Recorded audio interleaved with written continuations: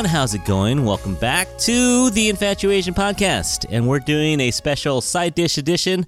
We are talking to a friend of the program. You haven't heard him before. He's an actor and writer-director. It's Stephen Olerig. Hey, Steve, how's it going? Hey, man, it's good. How you doing? We're doing good. You're calling in from LA? That's right.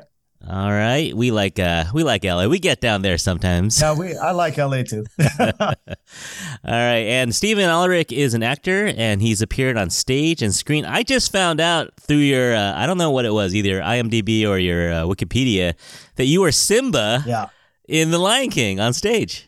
Yeah. I originated it in Toronto. So I was the original cast in Toronto. Then I went to Broadway for a little bit, and I came out to LA and did it for a bit. So, yeah, man, nothing like that's kind of cool, right? We could fill an entire show. We could fill an entire show, honestly, on just the experience I had doing that one show. Because the way that show touched people, that's what it's all about in the end. I know there are people have different goals and different things that they want to achieve, but the truth of the matter is, in the end, it really is about touching and affecting other people, hitting them to their core, hitting them in a deeper way. And Lion King was brilliant about that, because it touched everybody, whether you were 5 or whether you were 85. Everybody got something out of that show, and everybody was moved by it. It's just so different too, like the staging, and it's pretty cool. Cool. Yeah. Then you migrated over to film and TV, and so you guys out there might have seen Steve in Snake Eyes. You're Snake Eyes' dad in Snake Eyes, and you've done dozens of TV shows: Chicago Fire, Westworld, SWAT, The Expanse, 911, NCIS. I've noticed that you play a lot of first responders and like military guys. Do you know anything about why do they cast you as that? Is it the jawline? Well, you know what? I kind of think that's, first off, that's what's out there. That's a lot of what's out there. But I don't know. There's just something about, there's something about the heroism of those kind of characters that I kind of gel with, like a kid. I'll never forget when me and my brother, like when Empire Strikes Back came out, I was really little, but I was like all about Luke Skywalker. My brother's like, nah, I'm either Han Solo or I'm Darth Vader. That's, but I was always the dude that was like, I want to be the hero. And so I think that's probably just kind of a natural connection to, some of these, cops and firefighters and stuff like that. Yeah, cool. And then if you recognize the name Olerig, it might be because we talked to a young man named Tristan Olerig Chen, who happens to be Steve's son. How's Tristan doing? How's my guy doing? Oh, he's great, man. He's living life, man. He's, he just finished school. He's at the LACSA, which is the one of the top art schools actually in the country. So, but yeah, he just finished school there. So now he's all set to do things like Six Flags and eat a bunch of food and go all over the place. So he's set to, he actually has a little project that he's trying to make, his own project. I was trying to really encourage him to do that kind of stuff. Yeah. Right. He's brilliant. He's very, very creative. He has some really, really great ideas for films and stuff like that. And I'm like, man, you gotta write it. You gotta write it and do it and get in there. And even if it's, doing it on your iPhone, it doesn't matter. Get out there and do it for the experience of doing it and completing something, Yeah. So you got Tristan doing lots of different projects, and your daughter's doing a lot of different projects too? Yeah. So she's actually killing it more than him. I want her career. She's everything's under NDA. So, she can't talk about it. I can't really talk about it, and it's not really on her social media or anything like that. But she completed one season of an animated series that's coming out for Netflix soon. So once it comes out, I'll be able to tell you about it. But so she was a series regular on that, and then she's a series regular she's doing one right now. And in between that, doing all kinds of stuff. So she's killing it, man. Oh man. I think we talked to Tristan about having like a whiteboard with everyone's audition times, and you got to drive someone here, drive someone there. Is it kind of crazy? Man, so during COVID, right? So here's what happened. changed agencies right after I shot Snake Eyes. Okay. And I shot Snake Eyes like right before the pandemic. So the pandemic starts to hit, lockdown happens. I'm getting emails because I'm new to the agency. I don't know anybody else in the agency other than my point person. So I'm getting all these emails and appointments from people, and mostly obviously voiceover, because we're in lockdown. Yeah. So I reach out to this one agent and I go, hey, look, okay, I see where this is going. What do you need from me to help sell me? She goes, look, I'm not an adult voiceover agent. I'm just seeing stuff that I think you're right for and sending it to you. She goes, I'm actually this weird hybrid. I'm more like but I mostly handle kids. And I said, well, my son's 12 years old at the time, 12 and raspy. And she goes, stop, 12 and raspy? Outside. And then I said, okay. And my daughter, and she's okay, send me your daughter's stuff. So I sent them that stuff. And since then it was just, for them, it was just, it just flew. It was, and I'm grateful that it happened that way, because they get to still experience childhood. If my daughter had, booked a series regular, say on a TV show, it's not the same. You're there 8, 10, 12 hours every day. You're surrounded by adults. You don't really get the opportunity to be a kid. And, lots of kid actors handle it well. I just didn't want to, I'm glad I didn't have to, make those kind of choices for her. You know what I mean? Because I probably would have chosen not to. I think it's important for her to be a kid. And so the way that it went, man, with all the, with them doing all these voiceover stuff is perfect, because you just go to the studio for a few hours and you come home and you're not recognizable. So you're not, you can lay low.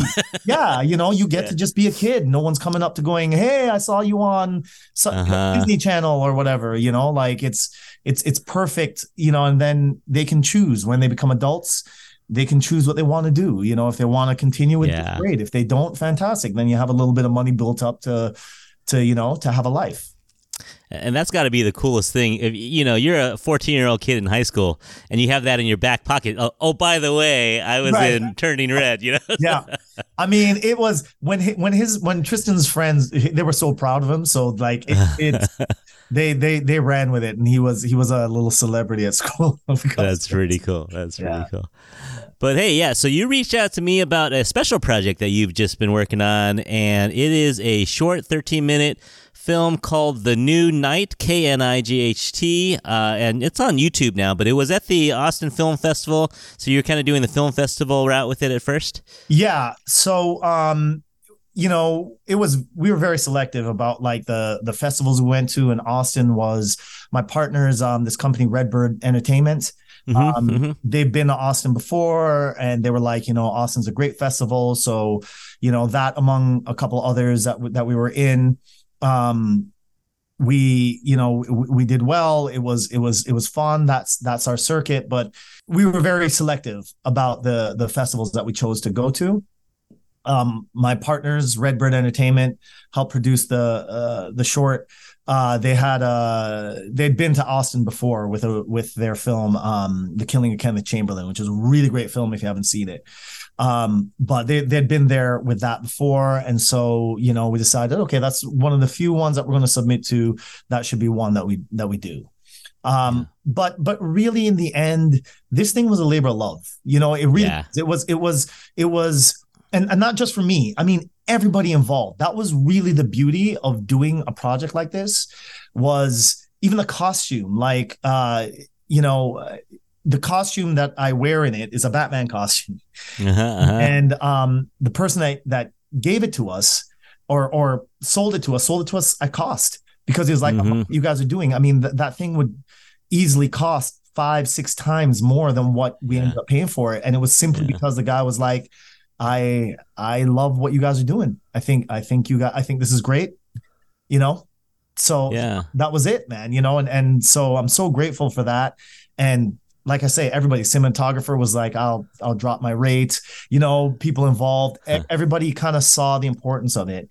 And being a short film, the chances of it, doing anything for anybody's career is nil. It's next to nil. So I think everybody went in knowing, okay, we're not doing this to boast to, to boost my career, to do anything other than get this story that we all kind of think is important out into the world. And so once we did the festival circuit, that was the step for us, which just happened. So we just let it out on YouTube, and the idea is just get as many eyeballs on it as possible. Yeah. So why don't you hit me with a little bit of this plot summary? Give me a quick plot summary. All right. So it's about a little mixed race boy who is infatuated with Batman, but he has a racial awakening when he realizes he doesn't look like Batman. Yeah. And his mom African American, dad Asian. Yeah. And so he and his brother kind of don't look like this. This might sound a little familiar to your kids, a little bit. And to me, to be honest with you, I fashioned the mother and father off of my own parents. It's sort of rare to see that pairing that way. I think at least when I was growing up, I think it's more common now. You know what I mean? But I really wanted to make sure that both sides of my of my heritage were represented, or all sides. You know what I mean? I'm actually more mixed than just Asian and black. You know what I mean? But they're kind of the more dominant sides of my heritage. And I was like, I want to make sure that's, that all races are kind of included in this. Yeah. So was that kind of your why for making this? You were just, growing up, I don't know how old you are, but I know when I grew up, when I looked on TV, there wasn't a whole lot for me to see in terms of people that look like me. Oh, 1,000%, man. I mean, like, even as an actor, to be honest with you, it's so ingrained in my head, what the visuals are, that to this day, when I pick up a script, even if it says, African-American male, 30 years old, my mind has to switch from a brown-haired white guy to that. You know what I mean? Because we've been so trained. I think it's so important. Like, you see the reaction from these little girls who identify with the Little Mermaid. You see that happen, and it's happening for a reason. Because you're right. Like, we don't, growing up, man, I didn't see a lot of myself.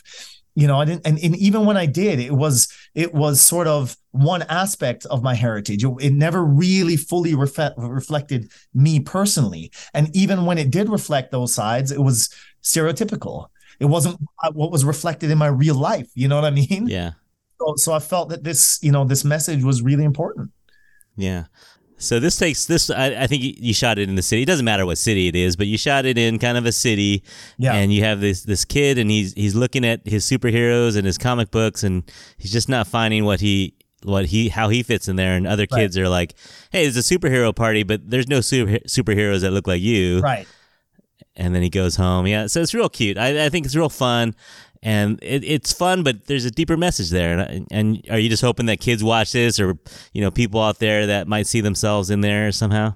I mean, yeah. My hope is that, like you say, people watch it and realize the importance of representation. I feel right now in Hollywood, it's being recognized. Mm-hmm. But I question the reason why it's being recognized. I question whether it's kind of more of a financial choice than a choice to do the right thing. I don't know, but I just, sometimes it feels like that's what it is. So, my hope is that the powers that be kind of watch this and are moved in some way to be like, you know what, I kind of get it, Yeah. And I hope that other, kids and people of color are seen by this. The amazing thing is that the theme was touched on, like, so many people were in, like, saw themselves in this besides race. There are friends of mine who saw it and identified. There were, you know what I mean? There were transgender friends of my kids who were like, I identify with that. So, it's universal. I think it's anybody who feels different, anybody who feels like they're not represented, which are a lot. Yeah, absolutely. No, it's very cool. So everyone out there can go find this. It's called The New Knights, KNIGHT. I think if you put 2023 on there, it'll pop up first thing. Not trying to make money off of this. It's not a DC movie or anything. No, it's just not, and I can't. You know what I mean? We can't. Yeah. So there's no ads. There's no ads or anything. This whole thing, honestly, is simply to do what I set out to do when I started acting. And that's just to move people. So everyone find it. Go send it to a friend that you think might enjoy this, or send it to everyone, whether you think they'll enjoy it or not. Just send it to everyone. Get some eyeballs on this. We'd love to see this blow up. So yeah, thanks, Steve, for reaching out. Thank you, Kurt. Thanks so much for that. Sure. And then we like to end our this is kind of a short episode, but we like to end our episodes by asking our guests who their infatuation is. And infatuation is anyone in the Asian community that has inspired you. They can be living or deceased. So, Stephen Ulrich, who is your infatuation? That is such an easy one. Bruce Lee. Oh, yeah. Man, I was heavy into martial arts as a kid. Yeah. But the philosophical side of him was, I feel like, ahead of the time and groundbreaking. And his whole philosophy of, this beauty of our art and our culture, we shouldn't try and hoard it to ourselves. We should let it go, let others into it so that they can see the beauty and so that we can relate. And that is something that I believe wholeheartedly. Yeah. He's the GOAT. He's the GOAT. He is, man. He is the GOAT. Yeah, we got a cool exhibit. I went down there to do a little show about it. It's about Bruce Lee's life, and Shannon, his daughter, had a big hand in it, and she lent a lot of the properties and a lot of stuff in his own handwriting, his workout schedule. So next time you're up in the city, come down to Chinatown. There's an exhibit. I think it's just look up the Chinese Historical Society of America, and they have the Bruce Lee exhibit there. I gotta check that out, man. It's very cool. Very cool. No, I will never argue with anyone who wants to pick Bruce Lee as their infatuation. Exactly. He's the man. He is the man. All right, man. Well, that was kind of a quick episode, but it's so good touching base with you. I'm glad you reached out. Yeah, you too, man. Thank you so much for doing this and helping us out. I really appreciate it. Yeah, no problem, man. And for those of you out there, you can follow Stephen at Stephen Ulrich on Instagram. And as I mentioned, you can always follow us at The Infatuasian Podcast on Instagram or Facebook. And you can write to us, infatuasianpodcast@gmail.com. And you know what to do. Follow us wherever you get your podcasts and give us a rating if you would. And so on behalf of Stephen and myself, we hope that you're all happy, healthy, and safe out there. Until we talk to you again, bye.